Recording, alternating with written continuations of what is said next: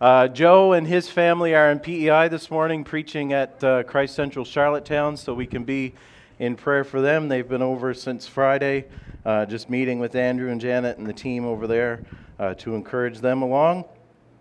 And so, it's good to be back. We're here for a week, and then next Sunday we all head out to Green Hill Lake Camp, and I'm the camp pastor there for the week of the 23rd, and so we'd appreciate your prayers for that as well.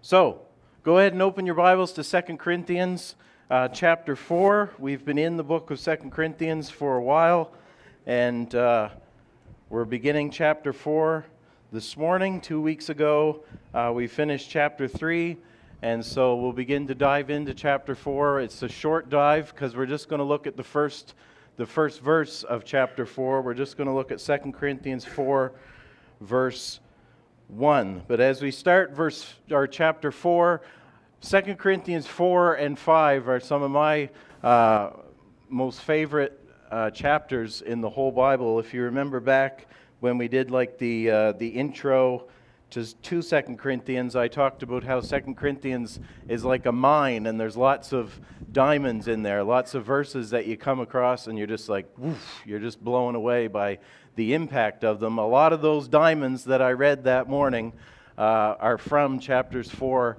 and 5. So I'm excited to start to get into chapters 4 and 5 of 2 Corinthians, and so let's jump in.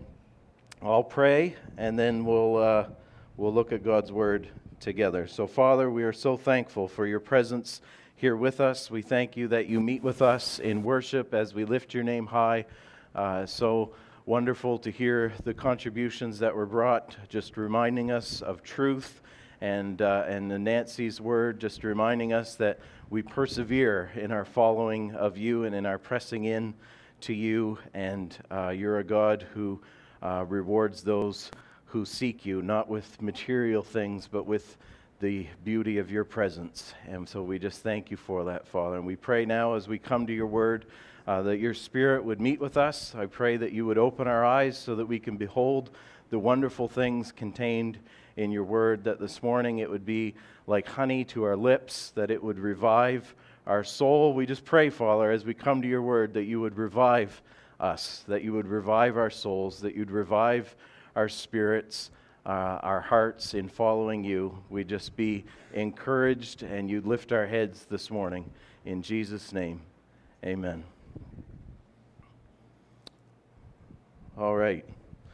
Well, when we consider where we are as a church on the whole, where we are in the midst of transition, where we are in the midst of venue change, where we are in the midst of some concerning pastoral issues, I found it very encouraging as I opened God's Word to look at what to preach this week. And we look at 2 Corinthians 4, verse 1, where Paul says, "Therefore, having this ministry by the mercy of God, we do not lose heart."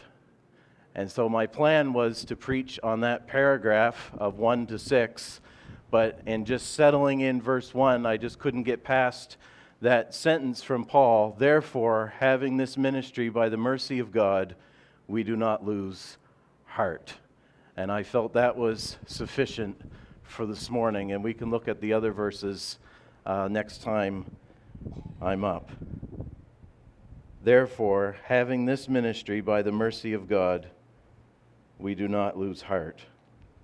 And so I want to talk to you this morning about dealing with discouragement. And if you were here last week, I hope this really complements what Gary spoke on last week from Deuteronomy 31 about being strong and courageous. And now Paul is coming in and saying, "Therefore, having this ministry by the mercy of God, we do not lose heart." And so that's what we're going to look at this morning. When Paul says we do not lose heart, he's saying, therefore, we do not get discouraged. Therefore, having this ministry by the mercy of God, we do not get discouraged. It's a bit like a rallying cry to the troops here. If you're a fan of Lord of the Rings, Paul is like Aragorn going up in front up and down in front of the front lines, and he's saying, there may come a day when the strength of men may fail and we break off all bonds of fellowship, but it's not this day, right? It's like the rallying cry. He's saying, therefore, since we have this ministry by the mercy of God, we do not lose heart, right? Do you see that? It's like a rallying cry to the church from Paul. He's like the good general here, rallying the troops. Therefore, we do not lose heart. We do not grow discouraged. We all battle discouragement from time to time. We live in a broken world, and so even when things are going well, it doesn't take very long for something to come unexpected that comes that we felt was going to go a different way, and it kind of bumps us, and we experience discouragement. Discouragement is literally a removal of courage. So when Gary's reading Deuteronomy 31 last week, be strong and courageous. Discouragement, discourage, is a removal of courage. And so in that sense, discouragement is its own brand of fear. And it's a fear that because of this disappointment or this setback that we've endured, that God is not faithful, that His promises do not stand, that He isn't indeed for us. And so when that hope begins to leak out, then it makes space for discouragement to settle in. Discouragement is a fear that sets in our heart. Discourage. And that hope of God's promises for us, His presence with us, when that leaks out, then discouragement settles in our hearts. Discouragement can come to us through a number of avenues, and in the area of ministry, in the area of serving others and seeking to see Christ formed in others, we can be particularly vulnerable to discouragement. We are called to, in the Christian life, we're called to love each other. We're called to open ourselves up to each other, to give of ourselves. Whenever you do that, whenever you love much like that, then you open yourself up to be discouraged much as well. And Jesus said that in this world we will have troubles, but to take heart that He has overcome the world. So if Jesus commands us to take heart, then He's anticipating that on the road of following Him, we're going to encounter things that are going to tempt us to lose heart, right? If Jesus says, take heart, I have overcome the world. And if He says, do not let your heart be troubled, believe in God, believe also in me, then He's anticipating that when you choose to follow Him, you are going to experience things that are going to cause your heart to be troubled.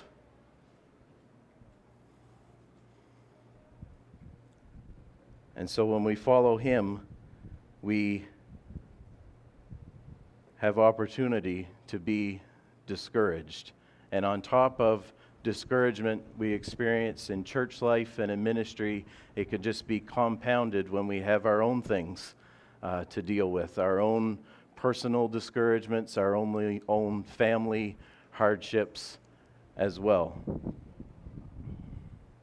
So we can experience discouragement from a number of ways, from feeling of not living up to expectations that are placed on us, from accusations against us. Maybe we've been serving others and talking to them about Jesus, and there just seems to be this indifference on their part, not only on the investment that you've made in their life, but a greater discouragement and indifference and an apathy towards the gospel itself. Maybe it's a sense of working in vain, of fruitlessness. I've been serving and serving and serving, and I'm just not seeing any impact. I've been serving at street level for years and years and years and years, and I haven't seen anyone come to know Jesus. I've been working in kids' church for years and years, and it just seems like the lesson goes in one ear and out the other. Is my work all in vain? Is it just fruitless?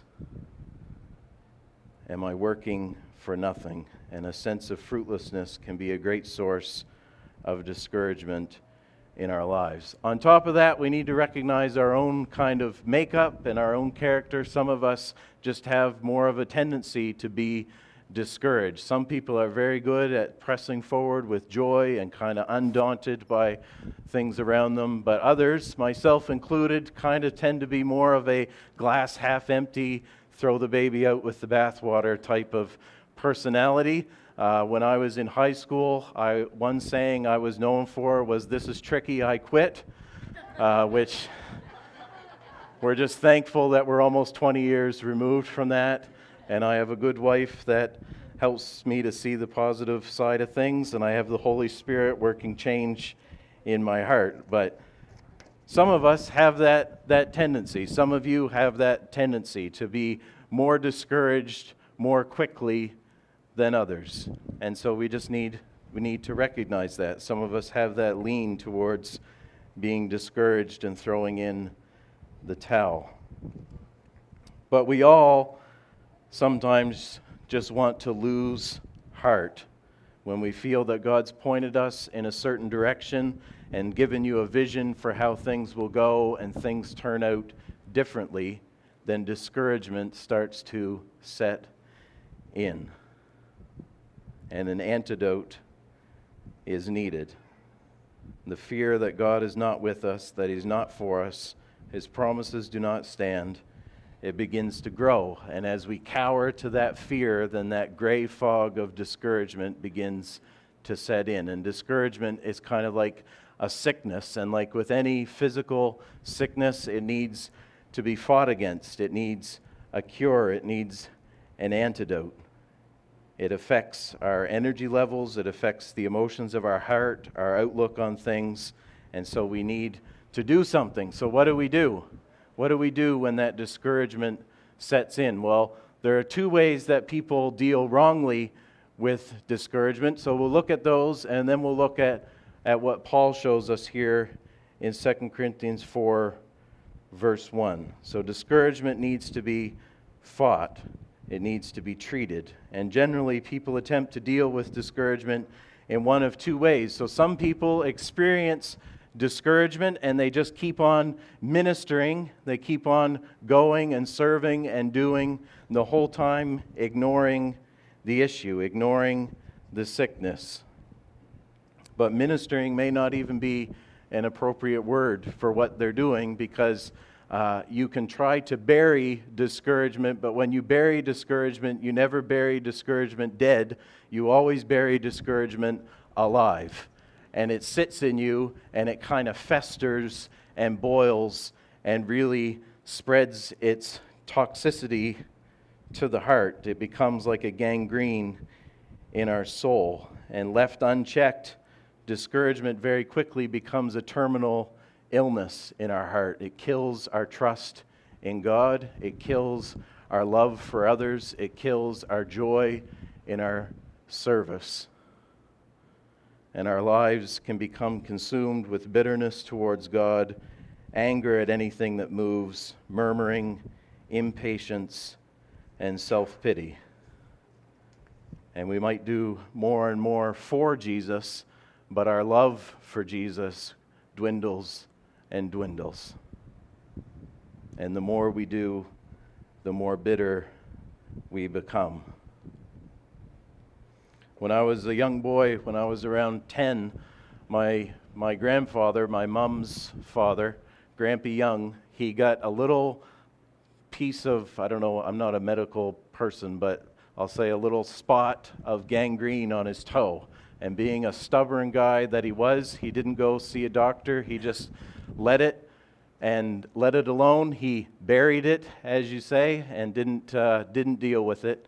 And after a while, he was forced to go to the hospital, and he was forced to have his leg amputated. And at the age that he was at and the health issues that he had, he was not able to recover from that amputation. And so as a 10-year-old boy, my grandfather kind of had this mystique around him. He had like the brush top, the flat top haircut, right? And the thick brim glasses that are popular again. If he could have hung on for another 20 years, he would have been cool.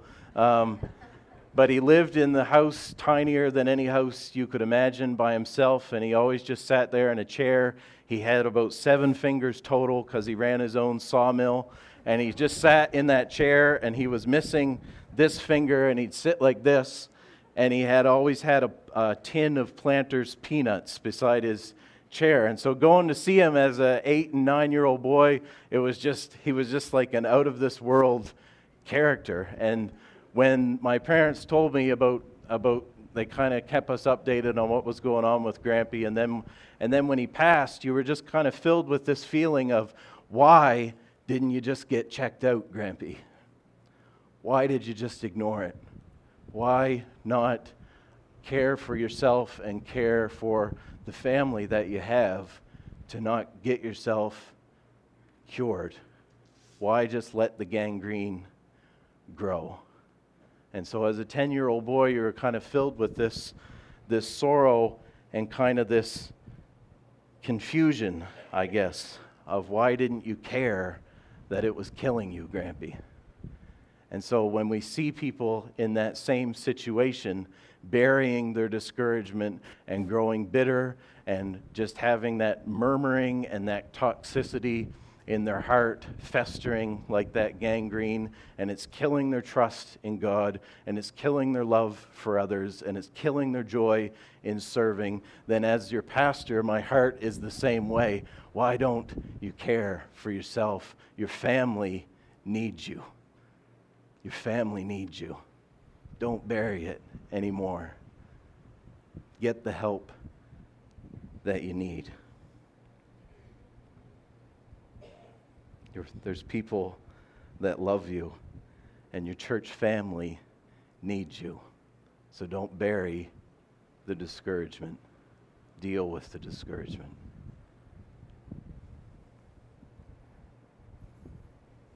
Others respond to discouragement differently, and instead of ignoring the sickness, we'll say they write their own prescriptions. They write their own prescriptions. They look to numb their souls with sex, alcohol, work, endless hours of entertainment, food, and 100 other self-indulgences, anything to try to numb the pain and gain some comfort. And so if you can imagine for a minute a world where people are able to diagnose themselves and write their own prescriptions for what they think would be helpful for their physical illness, if you can imagine a world like that, it would be chaos, right?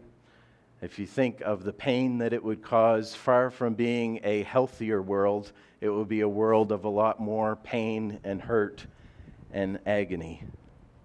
It would only cause more sickness and pain. But that's just what we do when we try to ease our discouragement by writing our own prescriptions and fulfilling our own selfish desires. So often that's where we head. And then in a startling turn, we look to justify it all by pointing to how poorly we've been treated. Maybe you've seen that in your own heart. I've seen it in my own. I deserve better than what my spouse did to me or what the church gave me or better than how God treated me, so I'm not really to blame for seeking comfort in these things because really it's all their fault. Right? Maybe you've heard your heart say those things as you look to write your own prescriptions. Yeah, I might have gone there and I might have done that, but is it really my fault? Look at how poorly they've been treating me. Look at the bad hand that I've been dealt. So is that where you're at this morning? And what disappointment are you carrying that has driven you to seek comfort in fulfilling your own selfish desires? And maybe some of you this morning have been playing doctor and writing your own prescriptions, trying to find comfort from your discouragement in lesser things. And so if that's you, you need to hear me this morning that you will not find hope that you're looking for in another drink. You won't find the comfort you're looking for in another plate of food. You won't find hope by binge watching another series on Netflix. You will not remedy your discouragement by doing another private search on your computer. You will not find it in another paycheck loaded with overtime. You won't find it in another scratch ticket. You won't find it if you upgrade your character to level 80 and solve all the puzzles and crush all the jewels and complete all the missions. You will not find the encouragement that you're looking for. You will not find the remedy for the discouragement that's settled in to your heart.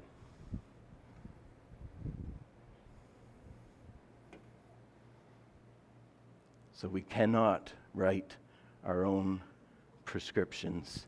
In the end, you'll just be more miserable than when you began. There has to be a better way. There has to be an antidote. And thankfully, Paul points us to what we need to deal with the discouragement and all the things of this world seem powerless against. Paul shows us where to look to. And when we look at Paul's life and his ministry, he seems to be the perfect candidate to rationalize sin or to take on kind of a victim mentality. Because when you look at all that he endured, it's shipwrecks and it's beatings and it's imprisonments and it's this and that, he went through a lot more stuff than you and I went through. He seems to be the perfect candidate to be discouraged and to just take on that, well, it's not my fault and I'm just going to write my own prescriptions, or to take on kind of a victim mentality. If anyone had reason to be discouraged, it would be Paul, let alone all the stuff we've looked at 2 Corinthians, kind of all that relational, emotional tension that he's been enduring with the church that kind of turned their back on him. So it's first important for us to see that Paul isn't coming from some lofty position here. This is real for Paul. This is real stuff. If you remember back in chapter 1, verse 8, flip back to chapter 1, verse 8, there's that verse where Paul says, "We do not want you to be ignorant, brothers, of the affliction we experienced in Asia. We were so utterly burdened beyond our strength that we despaired of life itself. Indeed, we felt that we had received the sentence of death." So he'd experienced affliction. He despaired of life itself. He was utterly burdened beyond his strength. He had felt in his heart that he had received a sentence of death. So discouragement is not only a temptation for Paul, but it's also a tendency for Paul. This is where he's at in his life and in his ministry. He's saying, I'm burdened beyond my strength. I'm despairing of life itself. So when he says then in 2 Corinthians chapter 4 that we do not lose heart, he's preaching to us, but he's preaching to his own soul as well. We are determining right here, right now, no matter what the circumstances might be, we will not lose heart. That's what he's coming in with in chapter 4. He's going to end with the same message when we get to the end of chapter 4 as well. We do not lose heart. That's why I said it's like a rallying cry to the troops. He's saying, come on, look at all the stuff I've gone through. I've got reason to be discouraged. You're going through things right here, right now. We do not lose heart. We do not lose hope. And so we need to see and hear the authenticity in Paul's voice here. But when we hear Paul say we do not lose heart, some of us might be tempted to say, well, easy for you to say, Paul, you had kind of this, supernatural encounter with Jesus on the Damascus Road. You had some weird thing where you said you were taken up into the third heaven. You've been gifted beyond belief. You've been put in a position, a very unique, privileged position in the life of the church. Easy for you to say, we do not lose heart. Look at all the ways that God has blessed you. But it's interesting to note that Paul doesn't use any of those things to give us reason to not lose heart. That's not what Paul's pointing to. He doesn't say we do not lose heart because we've had a visible encounter with the risen Jesus on the Damascus Road. right? He doesn't say we do not lose heart because we've all been taken up into the third heaven. That's not what he points to. Look again at verse 1, and Paul gives us two reasons for not losing heart. He says, therefore, having this ministry by the mercy of God, we do not lose heart. And so we do not lose heart because of this ministry that is ours and because of the mercy of God in our lives. Therefore, having this ministry by the mercy of God, we do not lose heart. So first, Paul reminds us that we've been entrusted with this ministry. And so this ministry that Paul is speaking of is the new covenant ministry that he unpacked in chapter 3. He broke it down back in chapter 3 about what this ministry is, this new covenant ministry of grace and righteousness in the power of the Holy Spirit. That's what sustained Paul in the midst of hardship and disappointment. This new covenant ministry brought to us by the death and resurrection of Jesus Christ, which God wrote His law on our hearts. He provided us with unconditional forgiveness for our sins. He gave us unbroken fellowship with Himself. He gave us the enablement of the indwelling presence of the Holy Spirit. That is what kept Paul going. And the fact that the message he proclaimed was a message of grace, a message of righteousness, a message of the abiding presence of God's Spirit enabled Paul to continue going in what God had called him. If the message he was proclaiming was a message of external conduct, if it was a message of rules without empowerment to fulfill them, if it was just a message of human effort, a message devoid of the presence of God, it would have been doubtful that he could have carried on. But Paul first recognized that he was a minister of good news. He was a minister of good news. So when we read this, we need to ask ourselves if we see clearly and fully the ministry that we've been called to. Do we see clearly the ministry that we've been called to? Do we see our ministry as this ministry that Paul is speaking of? Do we see that we carry a message of grace and righteousness and the presence of the Holy Spirit? And so do we see just how life-changing, eternity-altering, soul-satisfying the message of the gospel is?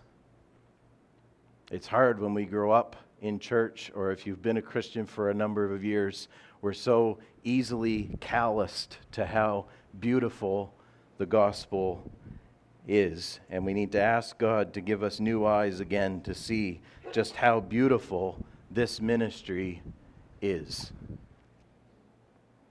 So that when our evangelism attempts fall on deaf ears, when those we love walk away from the faith, when our kids seem indifferent, when we're ridiculed, when it seems like all our work is in vain, we do not lose heart because we know that Jesus alone has the words of eternal life, that Jesus alone can satisfy the weary heart, that Jesus alone can bring peace in the midst of war, that Jesus alone can provide hope when there's despair, that Jesus alone provides us with the power of the Holy Spirit. We do not lose heart because we recognize the ministry that we are called in is this ministry that Paul was called to as well, a ministry of grace and righteousness and the presence of the Holy Spirit.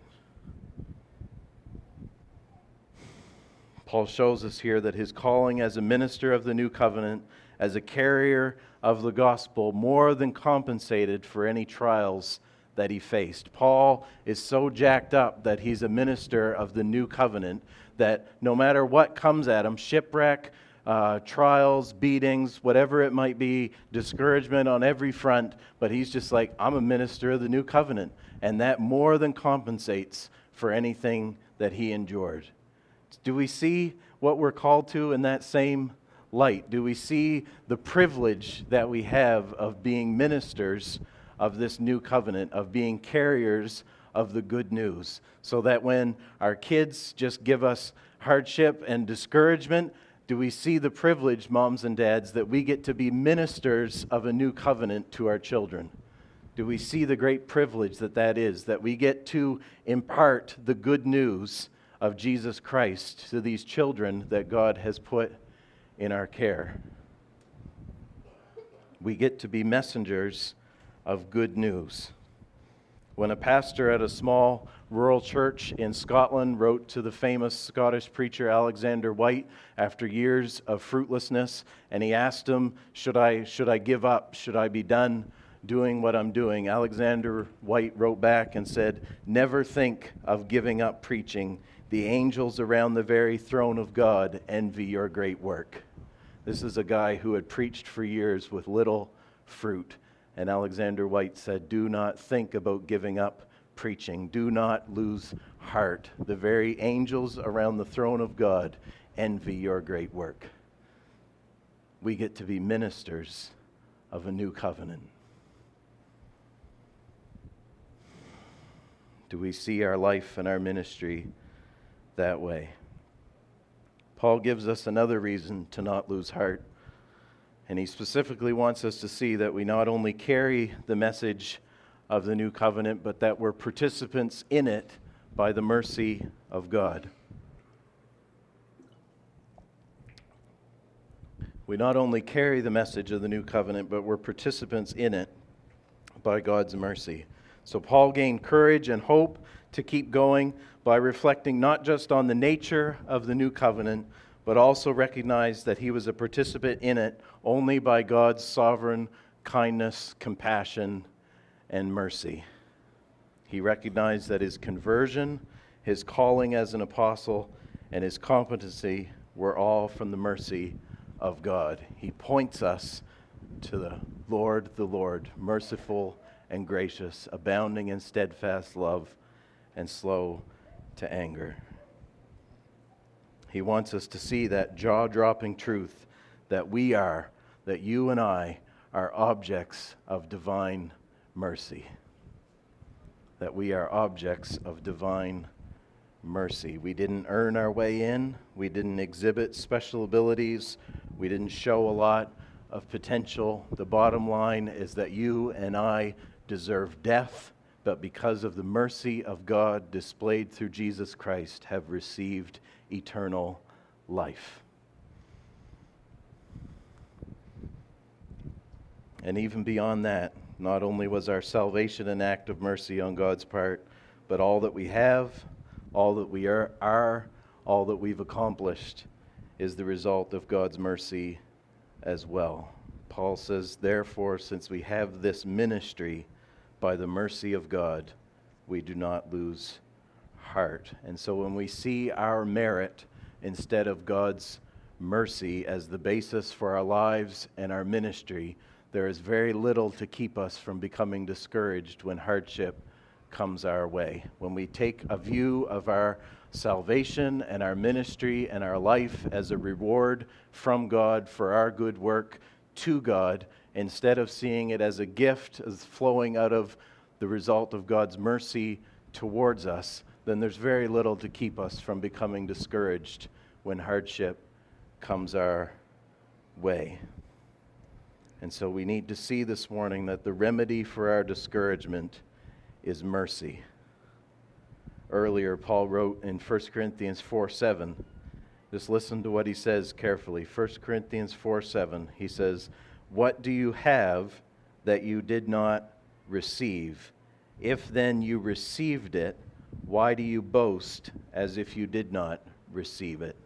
What do you have this morning that you have not received from a merciful God?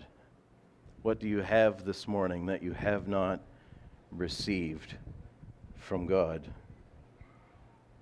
When we see our lives as a reward, then when things don't go as planned, when we're treated harshly, or when we encounter hardship, then we're quick to complain, we're quick to grow bitter, and we're quick to become discouraged. But when we see the whole of our lives as a gift from God, out of His abundant kindness and compassion and mercy, then our whole outlook is transformed, because then we can't take credit for our achievements, and we can't murmur against any hardship that we might face. Everything is kind of flipped around. And so often on Facebook, when somebody posts about some, new job or new opportunity or some great thing in their life, guaranteed underneath one of the comments will be, "So excited, you deserve it." And I don't want to be a stick in the mud or anything, but the Bible tells us that we don't deserve it. That the only thing we deserve was judgment and death and separation from God because of our sin. But we've received abundant mercy from Him, even though we did not deserve it.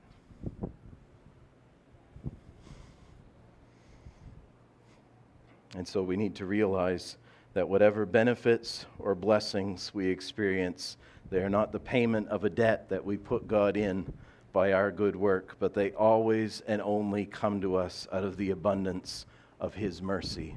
What do you have this morning that you have not received? And if then you received it, why do you boast as if you did not receive it?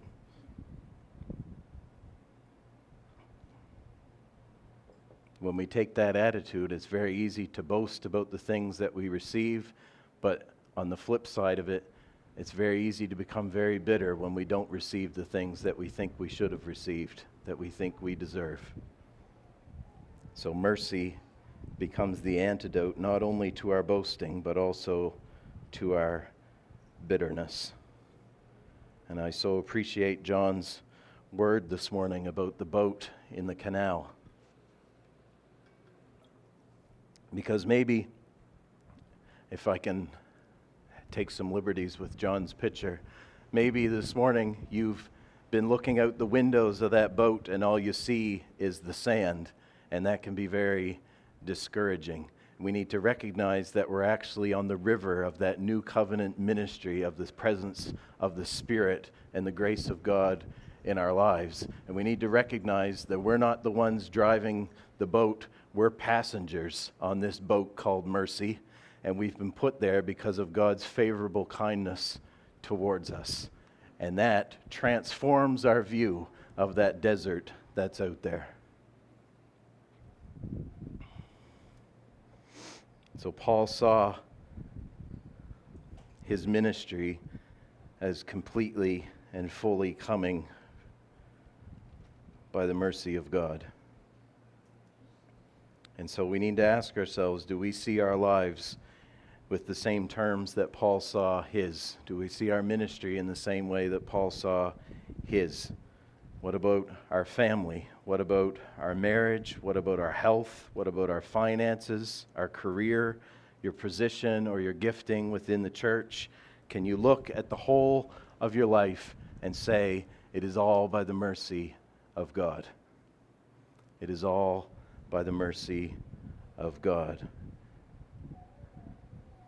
So if you're discouraged this morning about something that has come into your life, Paul is inviting us to reflect deeply on the fact of what has not come into our life, on what didn't come even though we deserved it, but has been taken from us because of Jesus. Eternal separation from Him. We've been brought in because of God's mercy, not because of anything that we've done. We've been brought into this new covenant ministry where we enjoy the presence of God through His Holy Spirit, where we get to enjoy and revel in God's grace in our lives and the forgiveness of our sins. It's all by the mercy of God. And so for the discouraged soul this morning, mercy is your medicine. Mercy is your medicine. We don't need to bury it. We don't need to ignore it. We don't need to write our own prescriptions and try to go here and there to find a cure and an antidote, try to numb the pain. We reflect and enjoy and grab hold of the mercy of God in our lives.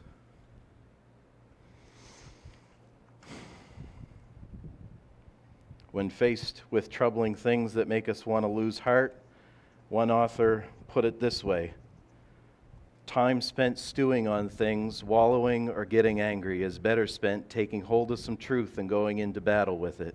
Jesus took hold of my life for a reason, so I'm going to grab on, press on, keep going with strength from Him, trusting in His faithfulness, even for the situations that I find hard to deal with and understand. If that sounds familiar to you, that was Emma Bicknell's blog this week. And I found it very encouraging reading that. Time spent stewing on things, wallowing, or getting angry is better spent taking hold of some truth.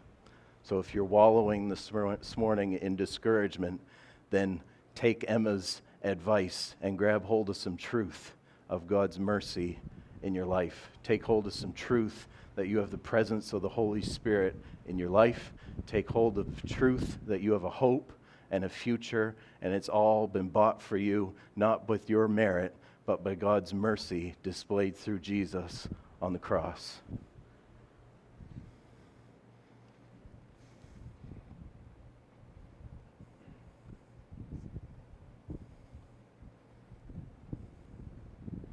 So as a church, we don't need to sugarcoat it. There's some hard things that we're going through as a church. There's some big picture things about vision and future and venues, and here we are at the Capitol Winter Club and all these things, and where are we headed as a church? Those are difficult things, and it can very easily let discouragement begin to seep in, right? We've got some pastoral things, very easy to let discouragement seep in. But as a church, let's not bury it. Let's not keep just serving the whole time. Our hearts just get colder and colder and colder, and we become a church that's just devoid of love. It's just absent of joy in the Holy Spirit. We become a church that's legalistic, that ignores the grace of Jesus Christ. Let's not ignore it. At the same time, let's not run and try to write our own prescriptions. Let's not just throw off the chains and race for our own freedom and our own happiness apart from Jesus Christ. Instead, let's all the more set our face on this new covenant ministry that we've been put in. Let's all the more seek to enjoy the grace of God. Let's all the more seek the presence of the Holy Spirit. And let's all the more speak mercy to our souls so that we do not lose heart. Therefore, Christ Central Church, having this ministry by the mercy of God, we do not lose heart. We do not lose heart. And whatever you're going through on a personal front, on a family front, having this ministry by the mercy of God, we do not lose heart. If you're tempted this morning to throw in the towel and you just think, all this stuff I got going on, I can never teach another kids' church lesson. I'm done serving at street level. I'm done doing this. I'm done talking to my coworker about Jesus. I'm done. I'm done doing daily devotions with my kids. I just can't do it anymore. There's no point. It's all been in vain. Do not lose heart this morning. Do not lose heart. Believe in God. Believe also in me. Do not let your hearts be troubled. In this world, you will have trouble, but take heart. Jesus has overcome the world. Your work is not in vain. Let's pray.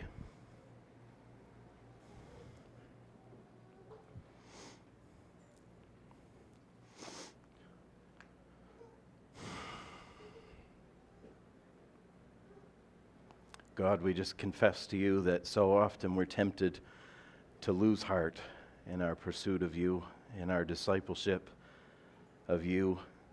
We're so tempted to throw in the towel. We're so tempted to just hang it up. And we just want to confess to you this morning the many times that we've just buried our discouragement and we've grown bitter towards you. We've let self-pity and murmuring rise up in our hearts. We want to confess to you this morning the many times that we've written our own prescriptions and we ran after the things that the world offers, seeking our comfort and seeking a pick-me-up from the discouragement that we faced. And we just say this morning, we ask that you would come again by your great mercy, that you'd once again remind us of our great salvation, that you'd remind us just how merciful you are towards us, that you would open our eyes so that we could see the depths of your mercy towards us.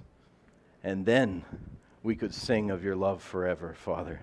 We could sing of your love forever for us.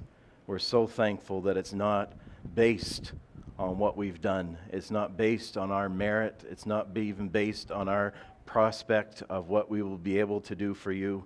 It's based solely on the finished work of Jesus Christ and on your mercy towards us. We thank you that you are a God who is gracious and merciful, slow to anger, and abounding in steadfast love and faithfulness to your children. We're so thankful for the privilege that we have, that we're not bound up in a legalistic system. We're not bound up in an external code of conduct that's devoid of your Spirit, but we have the Spirit of the living God in us. We pray that you would once again help us to see the great privilege that we have of being in this new covenant with you, the great privilege that we have of being able to be carriers of this message to a world that's hurting and such need of encouragement that can only come from you.